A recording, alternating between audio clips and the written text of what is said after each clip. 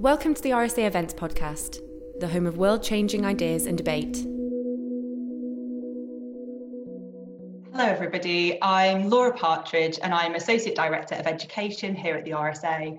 And it's my great pleasure to welcome you to today's online event, How to Be an Anti-Racist Educator. I'm delighted to have the chance to talk this afternoon to four fantastic guests. Let me briefly introduce them to you.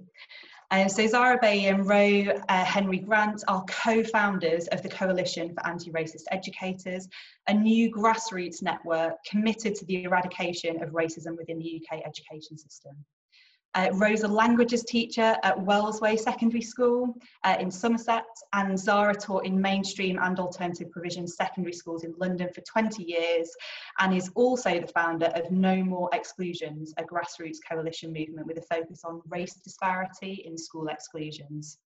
Sarah Brownswood is a lecturer in primary education at the University of East Anglia, where her research interests include race and diversity in education, particularly the context of children's literature and reading and improving teachers' racial literacy. Daniel Kebede is Senior Vice President of the National Education Union and an early years teacher working in the London Borough of Lambeth. So welcome to you all and thank you so much for sharing your time today. I know this is such a busy time for everybody working in education, so we're really grateful that you took the time to come and have this conversation.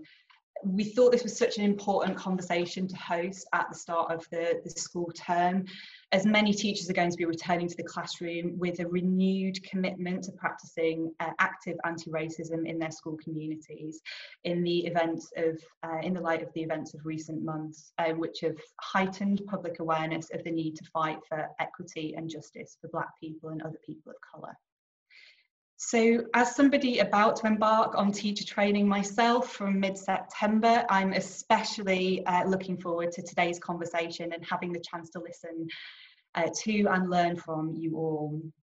Each of our speakers today has got a dedicated commitment to and expertise in anti-racist education, and so we're delighted to be able to bring them together to share their insights and to ask what it means and what it takes to be an anti-racist educator, to turn the discourse of anti-racism into sustained everyday practice.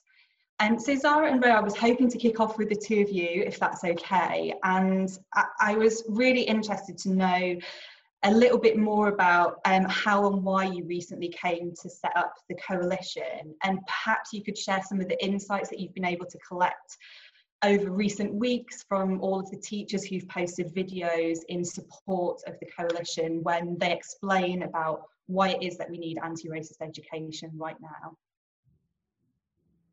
I just feel with schools in predominantly white areas, there have been a few key aspects which affect anti-racist action and discourse taking place, as there are if there are small groups of non-white students, leaderships deem anti-racism work as a lower priority. So there needs to be a part of formal education to prepare educators. And not only that, education is there to prepare young people for life and employment outside of school. So therefore, it's really crucial that schools focus on anti-racism work in schools to avoid the reproduction of racist norms. I feel that some teachers also lack confidence and expertise to effectively teach pre-colonial history. It can lead to inferiorization, embarrassment, disengagement from Black pupils. There's also an element of defensiveness when Black pupils challenge on African history. Many teachers welcome working with experts in this field, but it can be blocked by decisions made by the school boards. So there's also that on top. So anti-racism must be consistent. A colourblind approach to anti-racism is ineffective right now. So we need to have more established Black Asian educators, including informal educators, to be brought into schools and paid for what they're doing as well. I feel since the start of lockdown, educators have done everything in their power to support, have remote learning in place, on-site provision for vulnerable and key worker kids, empathetic management of the results fiasco that recently happened, and it's profoundly had an impact on global majority students and working class students. Many worked without a break since lockdown.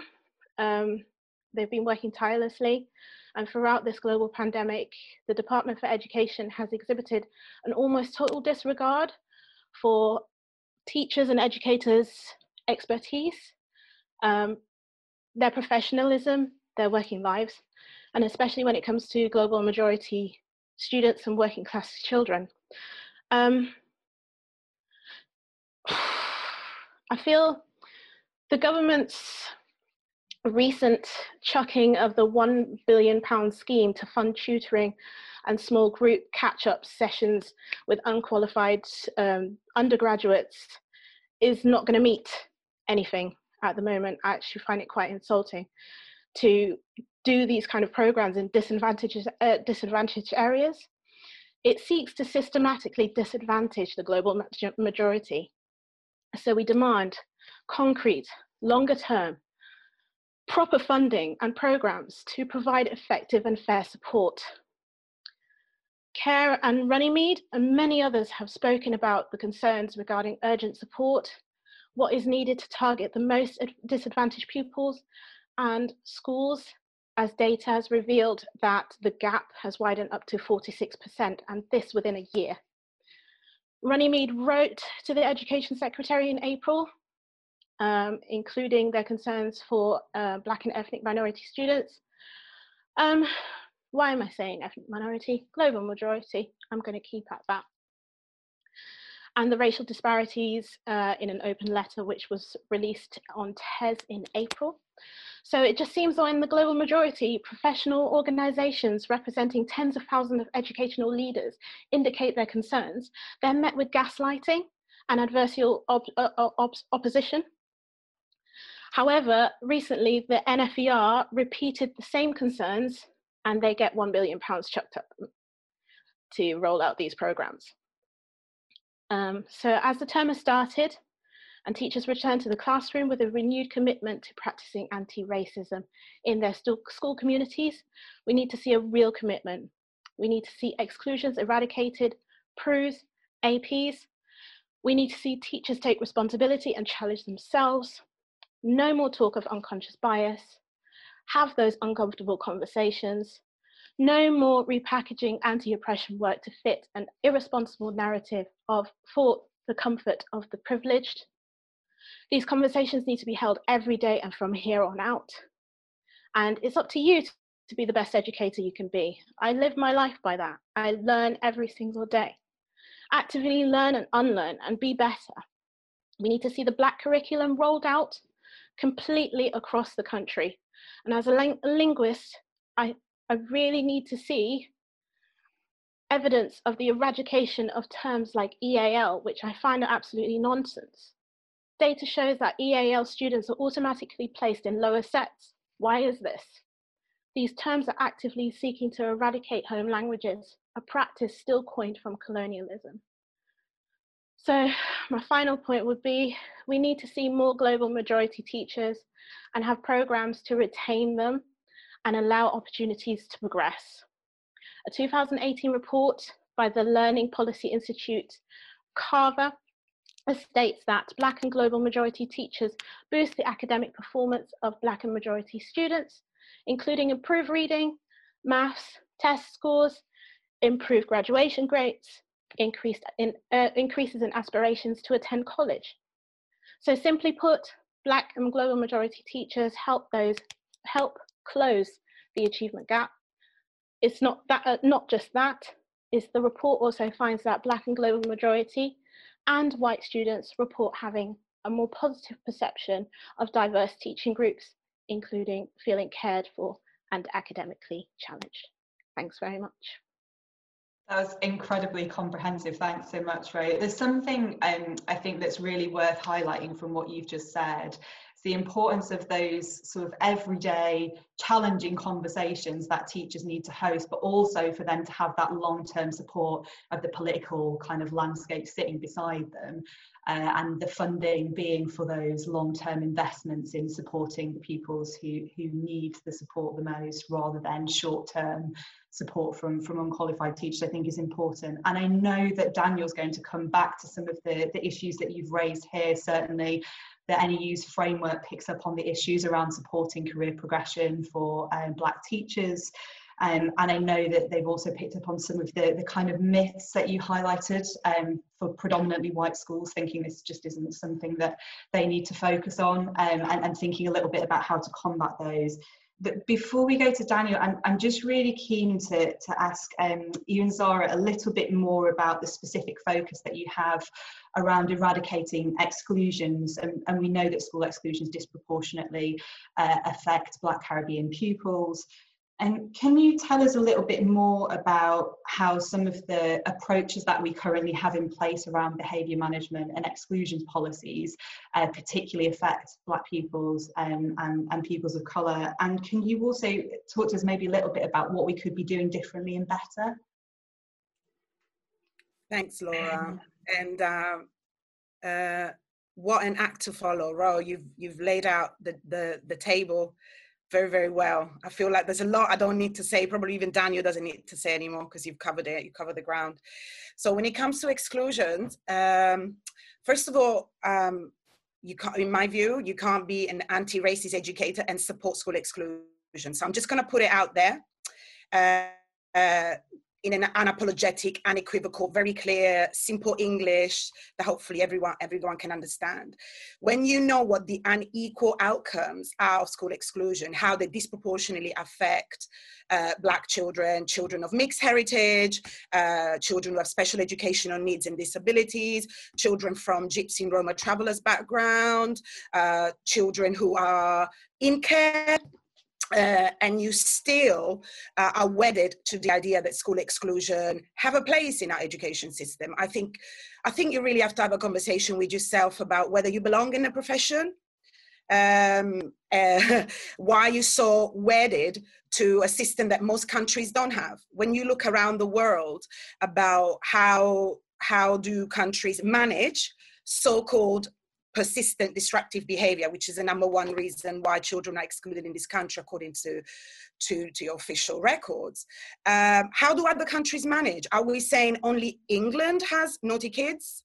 Or the English, children that live in England are, particularly unmanageable, unteachable. I mean, we know without even leaving the island, just look into Scotland and the success they've had in reducing exclusion. I'm sure a lot of people would have heard that in the same period, 2016-17, that, Scotland only recorded 4 or 5 exclusions. We still excluded 7,500. So we've really got to think about, what is the difference between our approach, our culture, our ethos, and also our conceptualization of childhood. What is our conceptualization of acceptable behavior? And that brings us to your question, I think, around what are the policies in place? Everyone's heard of zero tolerance. In the United States, these are called no excuses policies. But auxiliary to those policies, you also have character education. You have, all these frameworks that are supposed to create what us who work as, working in race. And I'll come back to race if it's okay towards the end, because I think it's a bit weird to talk about anti-racist education without coming up with a working definition of race and racism. So I think at some point, one of us needs to do that. Doesn't have to be me, but I think we need to. So these kind of policies and how racialized the outcomes are, I mean, it's, we have to look at that. There's a big campaign at the moment about not having police in schools. To me, that goes hand in hand with school exclusion and abolishing school exclusion. Again, that is a deeply racialized, in terms of outcomes, policy. So again, how can you be an anti-racist educator, but then, concede that actually educators and police officers who serve quite different, in my view, function in society actually belong in the same space, yeah? And also, even if we take the presence of police officers in schools, which, by the way, in the Peru where I taught, we had a daily police officer on site pretty much around the clock all the time. And it was normalized. We didn't really question it. We thought, well, yeah, this is what you do. But now we're hearing about, the program being rolled out to mainstream schools. And it's not going to be, which kind of mainstream, are police officers going to be brought into private independent sector? They're not going to go there, are they? So we know which type of schools they're going to be placed into, and the outcomes are disproportionate. There's also the issue of trust as well. And, when it comes, I don't want to go too much into policing, that's not necessarily my field, but I think if we're going to talk about exclusion, we can't ignore the link between school exclusion and the criminal justice system and how that evolves. And again, if you're an educator, how do you reconcile, how do you sit with the fact that if as a head teacher, as a governing body, you make the recommendation that this child should be excluded? How do you sit with the fact that you're essentially okay to be complicit with the fact that 2 out of 3 of those excluded children will get caught up in the criminal justice system? I mean, these are very serious questions that I don't think we can dodge anymore. And they're questions of race and class and ability as well. So I don't know if I've answered enough of what you wanted me to say. Also, another quick thing to say on school exclusion, if I could just end on that, is that there's no doubt that school exclusion has been impacted massively by austerity. Numbers have gone up over the last 10 years. We know that, obviously. And one of the arguments we often get, and just today, we sent off a letter requesting a moratorium to Gavin Williamson, asking him to give a reprieve to children, to put a ban on school exclusion, at least during COVID.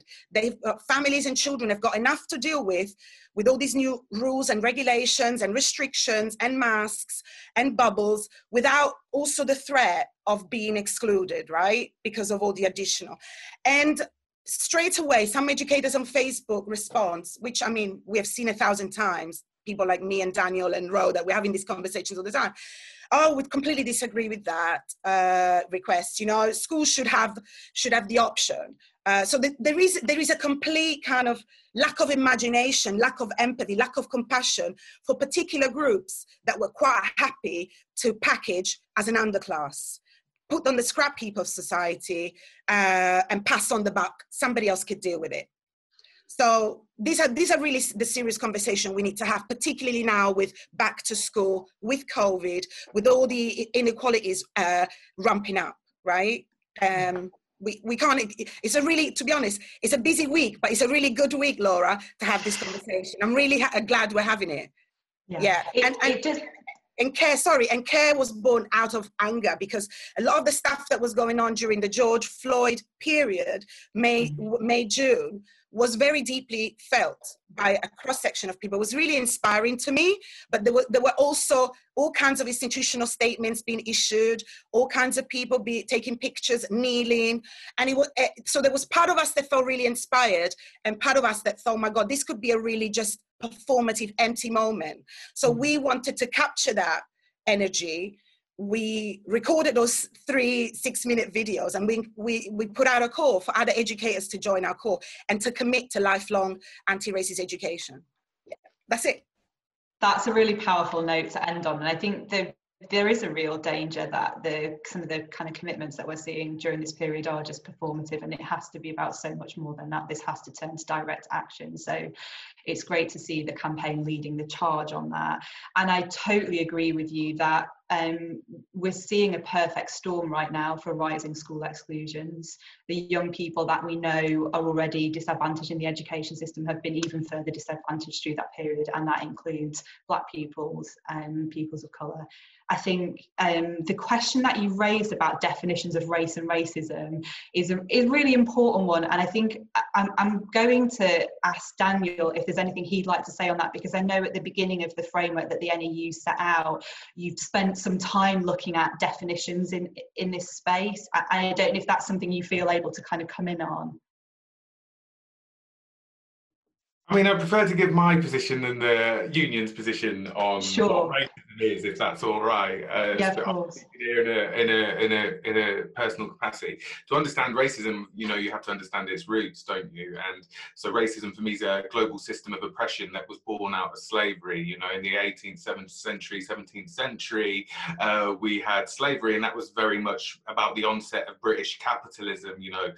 People were stolen from Africa, taken to the Americas, to get the Industrial Revolution and capitalism in the West pumping, and racism was used to reconcile the public mind. It's okay, we were enslaving millions of people, hundreds of thousands of people are dying in the crossing over the Atlantic because they are inferior. And we saw the pseudo academics in the universities come up with pseudo science really about black people that was used to justify and reconcile the public mind. And since then we have got racism as a global system of oppression, and that is what it is for me. It is used by the powerful to divide black and white, to fundamentally keep everybody down.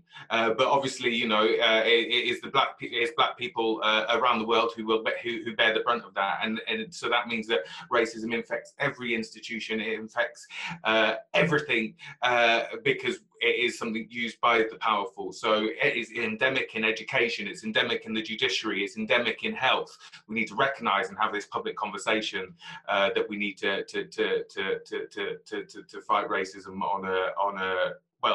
on a very serious scale. If we want to fight racism, we need to recognise that it's embedded in the structures of society, in the structures of the economic system. So for me, actually being an anti-racist isn't just about trying to challenge things that are happening interpersonally, but we have to also take on the structure of society and organise for something new. Is that all right as an answer, Laura? That's incredibly helpful. I think the point that you make about how this is embedded in the structures of society is so important for any conversation that we have about what's happening in schools, and that they equally represent those structures that we see in wider society and perpetuate the issues that we already have around power.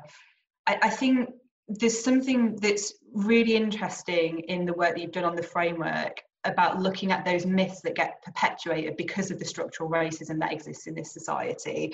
That notion that if we don't have so many black pupils, then racism isn't going to be an issue for us, or the idea that white working class pupils face more challenges than other people, so they should be our area of focus.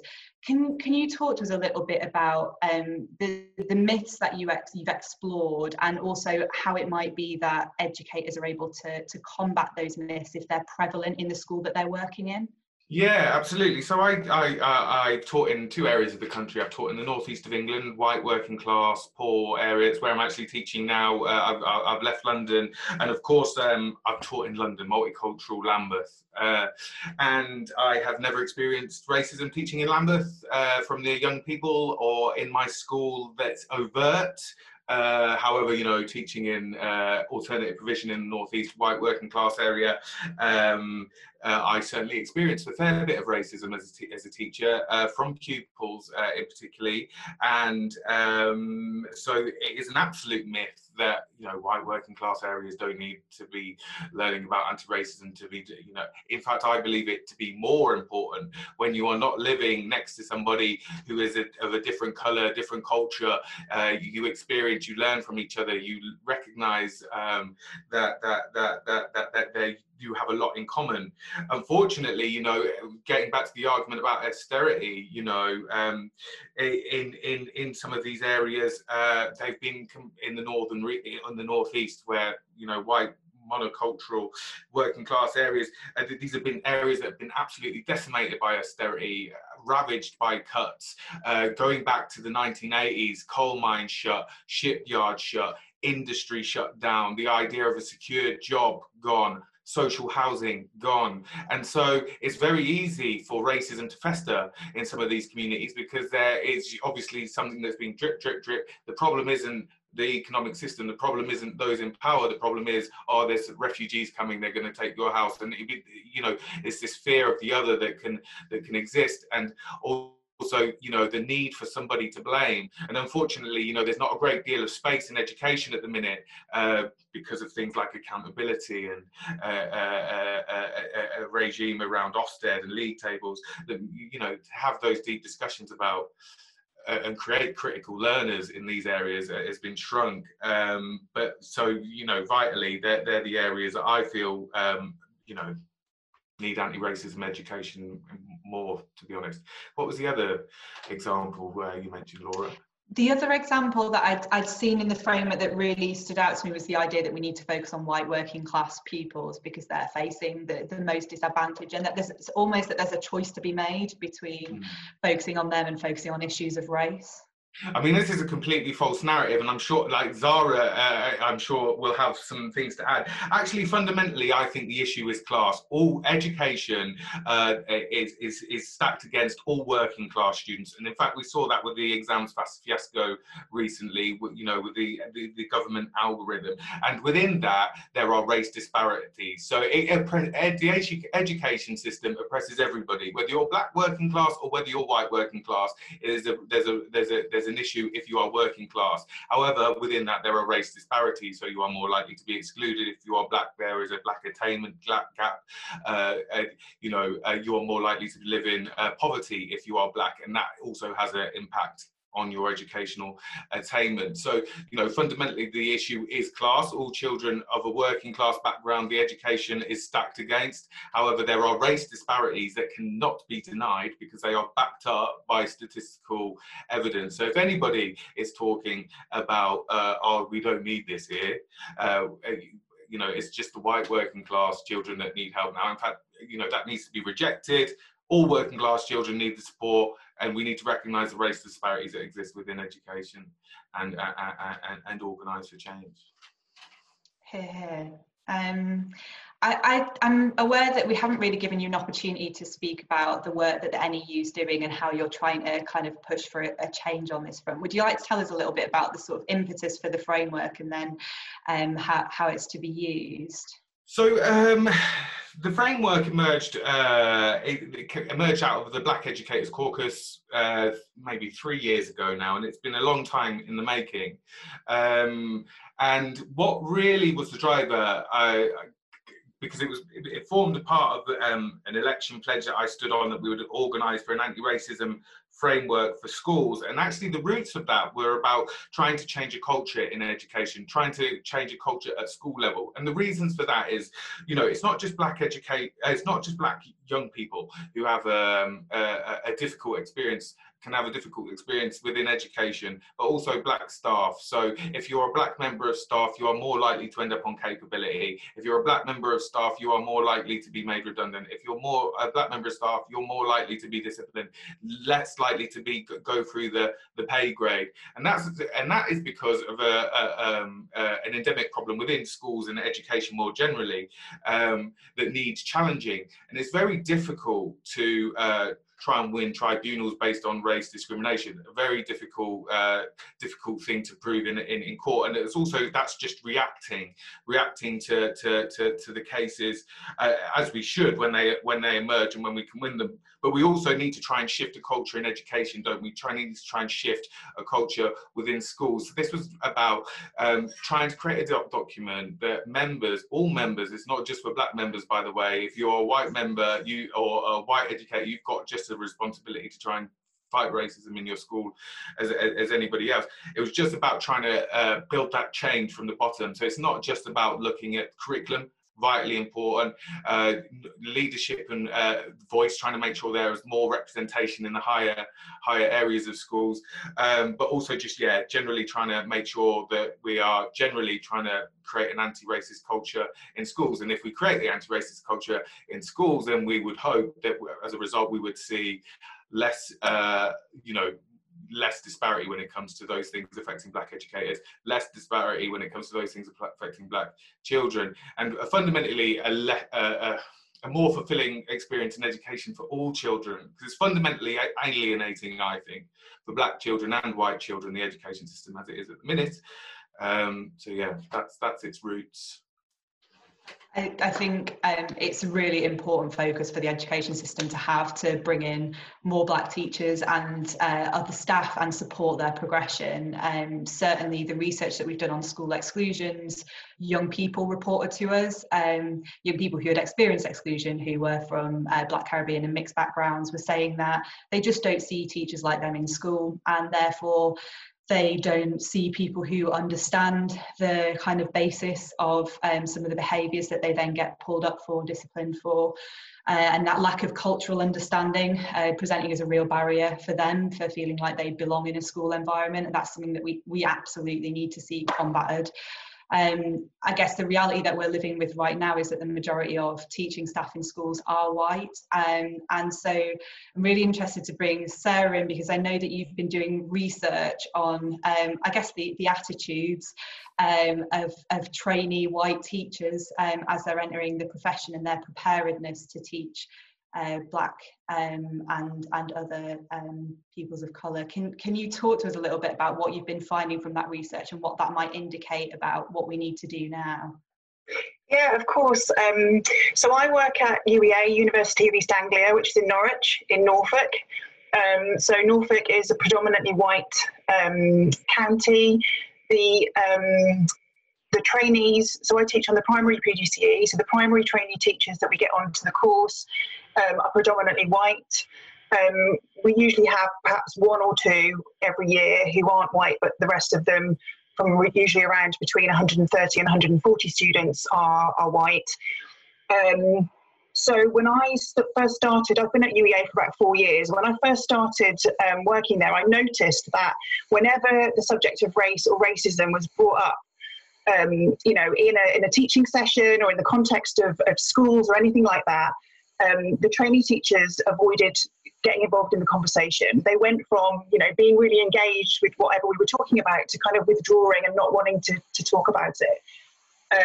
Well, I kind of noticed this and found that really interesting. And then at the end of each year, we do an exit survey with our trainees where we ask them various questions, and we ask them to rate their training in different areas as satisfactory, good, very good, etc.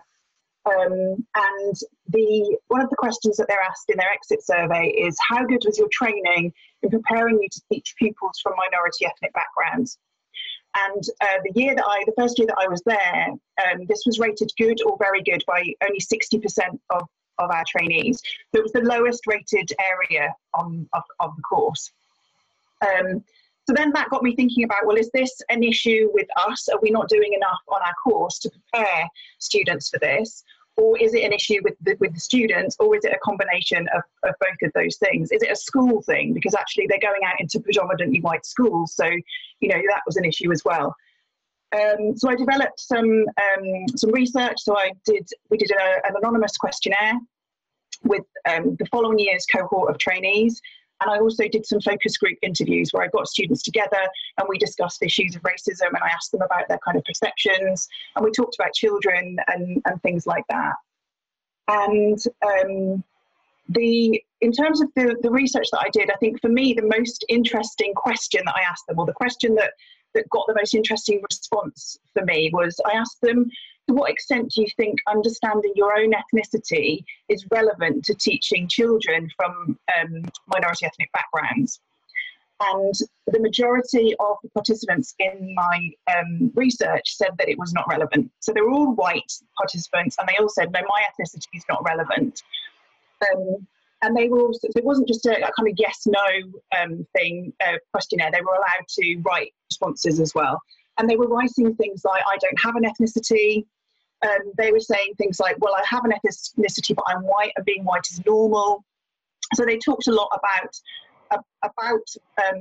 just, you know, it wasn't relevant, it was normal. It perhaps would be relevant if they had a different ethnicity, but actually it wasn't. So, you know, what that said to me was that actually not having an awareness of the fact that they do have an ethnicity probably meant that they weren't aware of white privilege and the advantages that they would have in the education system as white teachers, but also that the advantage that the white children that they're teaching will have over children from other minority ethnic backgrounds. So if they can't understand their own advantages, how are they going to go into school and understand children's disadvantages? And those participants in the study who did understand and did talk a little bit about white privilege and have that understanding still talked in quite negative ways about Black children, Asian children and other children from minority ethnic backgrounds. And some of them also displayed evidence of colourblind racism. So they talked about, oh, we just try and treat all children equally. I don't notice race. And obviously that's not helpful at all. Trainee teachers, all teachers need to be able to notice race. If you try and ignore race, then you're going to ignore racism. So actually it needs to be something which is noticed, which is tackled, and which we're comfortable talking about. So they also talked a lot about how they didn't feel comfortable talking about it. They didn't know what language to use. So there was a real lack of confidence in, can I even use the word Black? Am I being racist if I say Black? So yeah, there was a lot of things that kind of came out of that. But at the end of doing this piece of research, I didn't want it to just be a piece of research that gets published and that's it. So we then used what we found to make changes on the course over the last few years. So we've been adding into our course a lot more sessions on dealing with these things. So now we have a whole session on identity reflection where our trainee teachers are expected to, we give them a pre-reading on white privilege that they read, and then they come to the session and we discuss it, and we do a lot of identity reflection, and then we look at how that is related to being a teacher. We also have lots of meaningful discussion on race. So we look at what is race, what is racism, and you know, things, and also what isn't racism, because quite often things which people think are racist actually aren't. So we look at all of those things as well. And we make sure that it's embedded throughout everything that we do on the primary PGCE. So it isn't just a bolt on, we're doing a session on diversity now. It's also part of what we do throughout English, throughout art, throughout whatever, all of the other primary subjects that we're doing. So yeah, it's getting better. I think we're getting better at doing it. And I think our trainees are becoming more confident in talking about those things.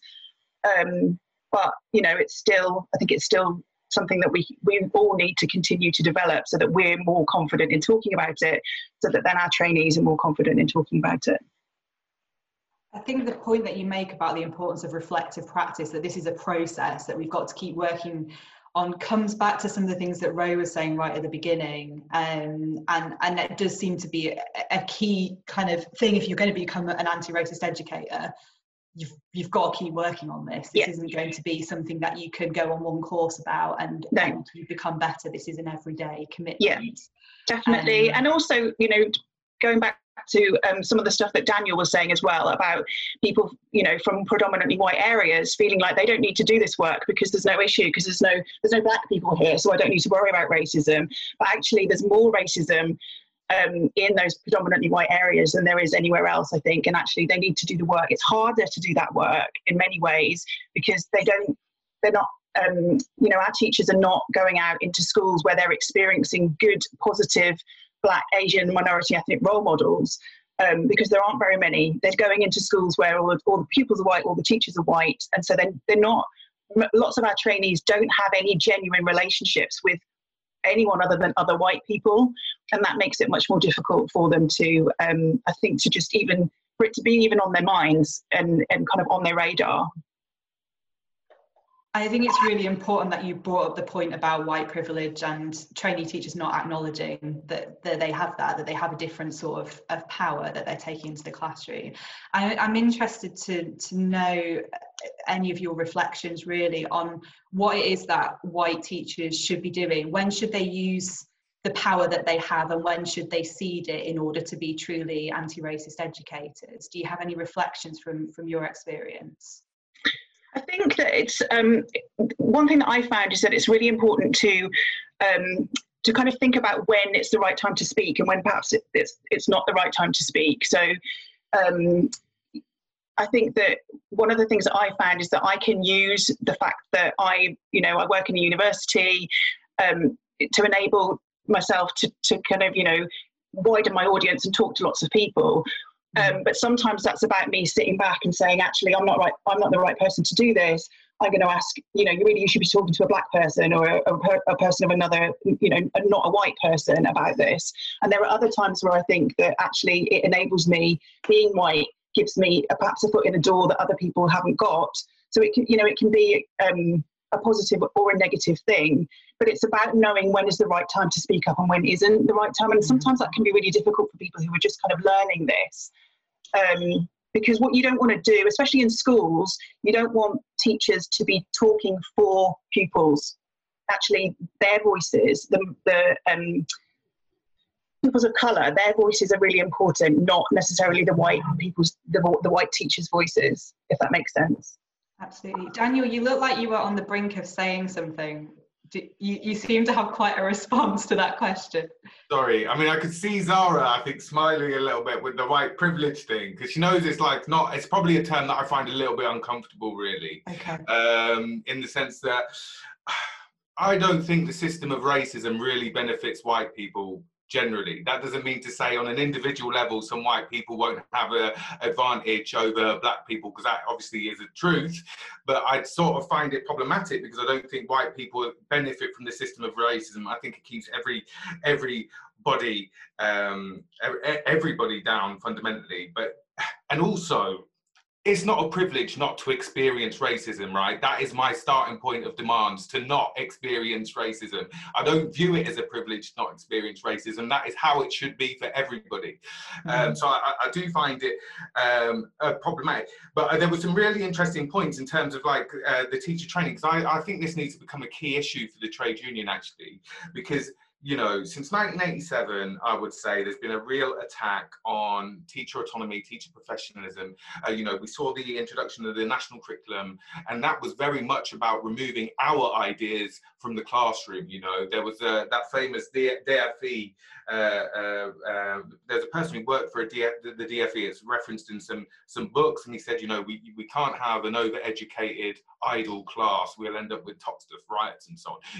The national curriculum was very much about removing, homogenizing education, but removing progressive ideas. And since then, we've seen teacher training become consistently under attack. We see this idea that you can have troops to teachers, and teaching is something you can learn on the job. It's an apprenticeship. They've tried to purposely remove it from the universities, and that means the space for the discussion about race and racism is just really been drastically removed. And obviously the motive for that is if they attack our professionalism, they can attack our terms and conditions, they can pay us less, and so on. So there does need to be a real campaign around that.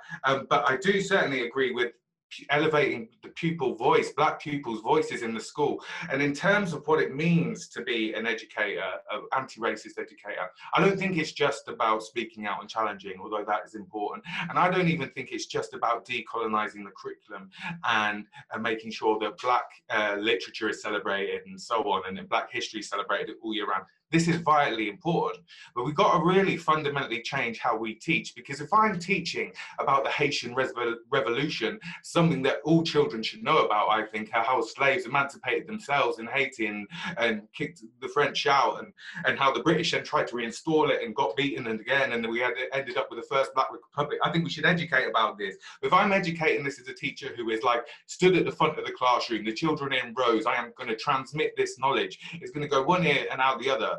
And what we need to be doing is creating critical learners, and that is very much about a dialogic approach in the classroom.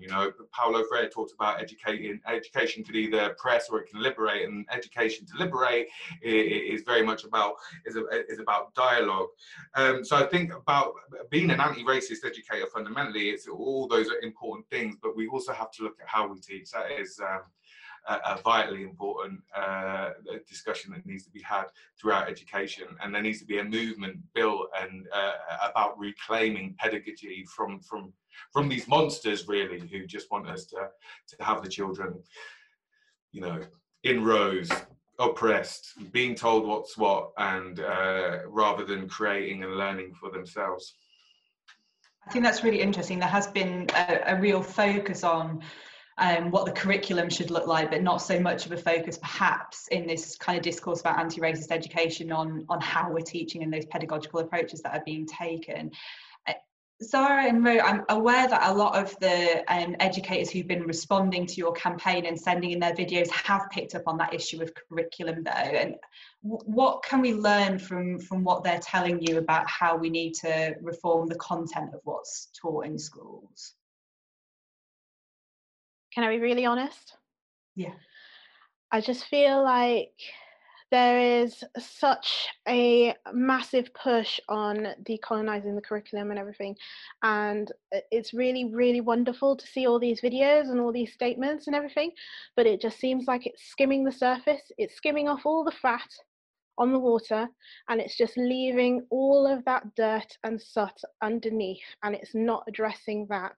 And it needs to start from the ground up. Like Sarah made some really, really poignant points there as well. I'm from Bristol, sees itself as the most wokest city in the UK.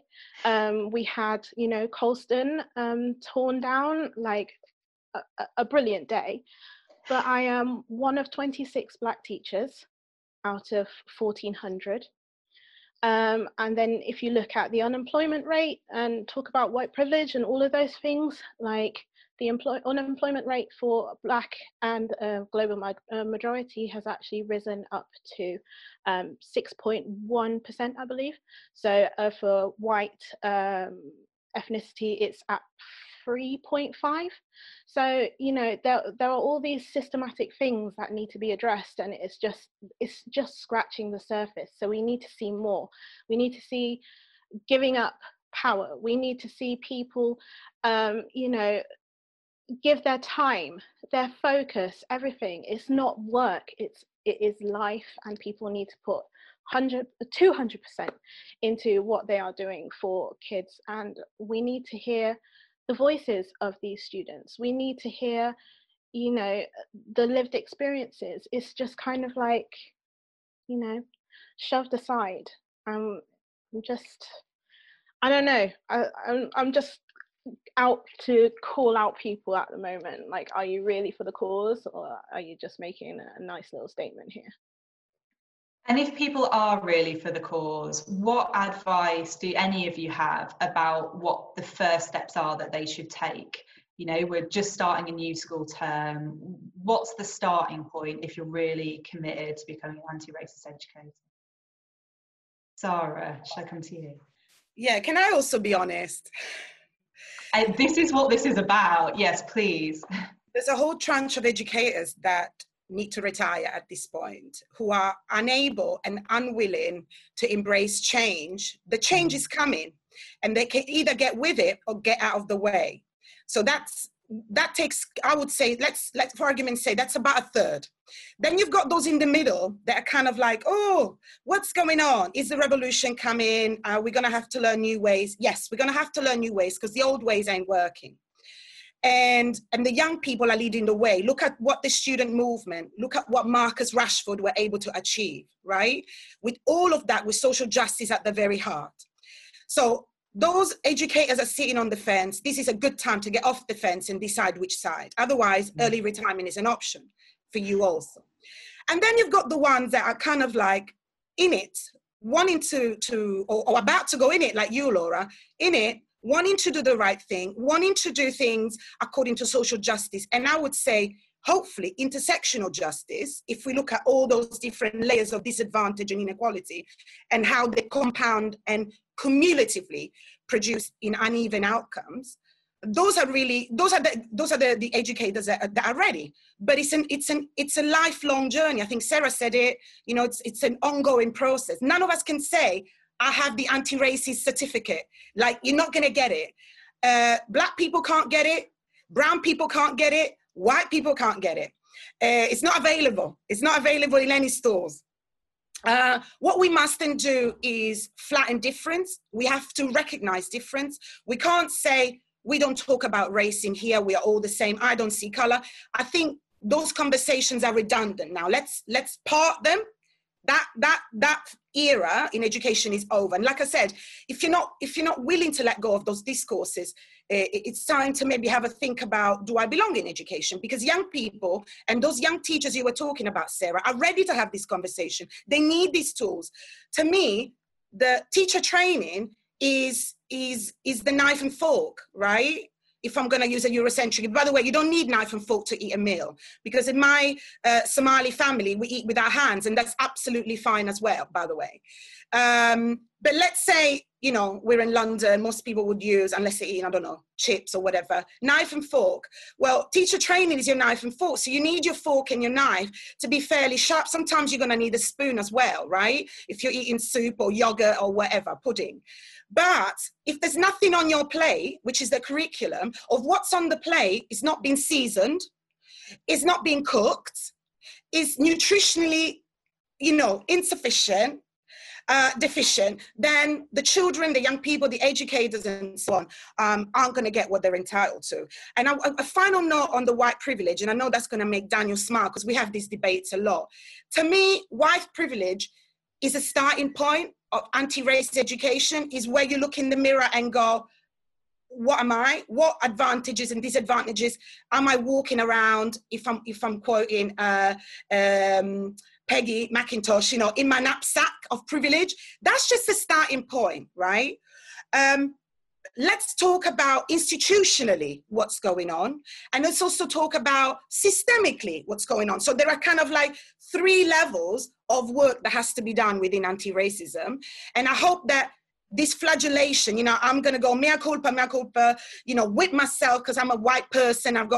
We need to move past that. That's from the 80s, same as unconscious bias. The bias right now is very conscious. Anyone who's unconscious at this point is comatose. And I'm going to leave it at that. Thank you very much. That's fair. Sarah, I just want to get your final reflections on what is it that we should be looking to do now? I mean, just to say, first of all, I agree with everything that everybody's just said there. And I think that, you know, we want teachers to go into schools and be anti-racist educators.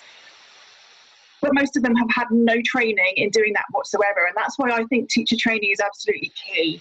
And the conversation about teacher training isn't happening beyond some people who do the work like I do in teacher training, who are having the conversations themselves. But, you know, nobody's telling me to do this. It's something that I thought, actually, this needs doing. And so at my university, we're doing it. But from a kind of higher up level, there's no conversation about teacher training happening. So I don't know how we can expect teachers to be confident anti-racist educators if they're not getting training in it at the point where they're actually learning to do all the other things that are really important in teaching. To me, that says this isn't as important as all the other stuff that you're learning when you're a teacher. And it isn't as important. It's probably more important than the other stuff that, you know, a lot of the other stuff that's taught in teacher training. So, you know, there's a part of me that thinks, should this be part of the teacher standards?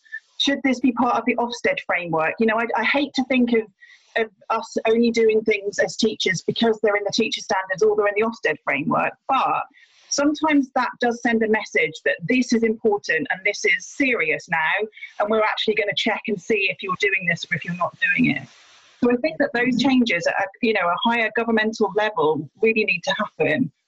And I think that, you know, on a kind of personal level for you, starting out on your kind of teacher training journey, I would say that one of the most important things that you can do is go and read stuff. There are so many amazing books that have been written on this topic in the last few years.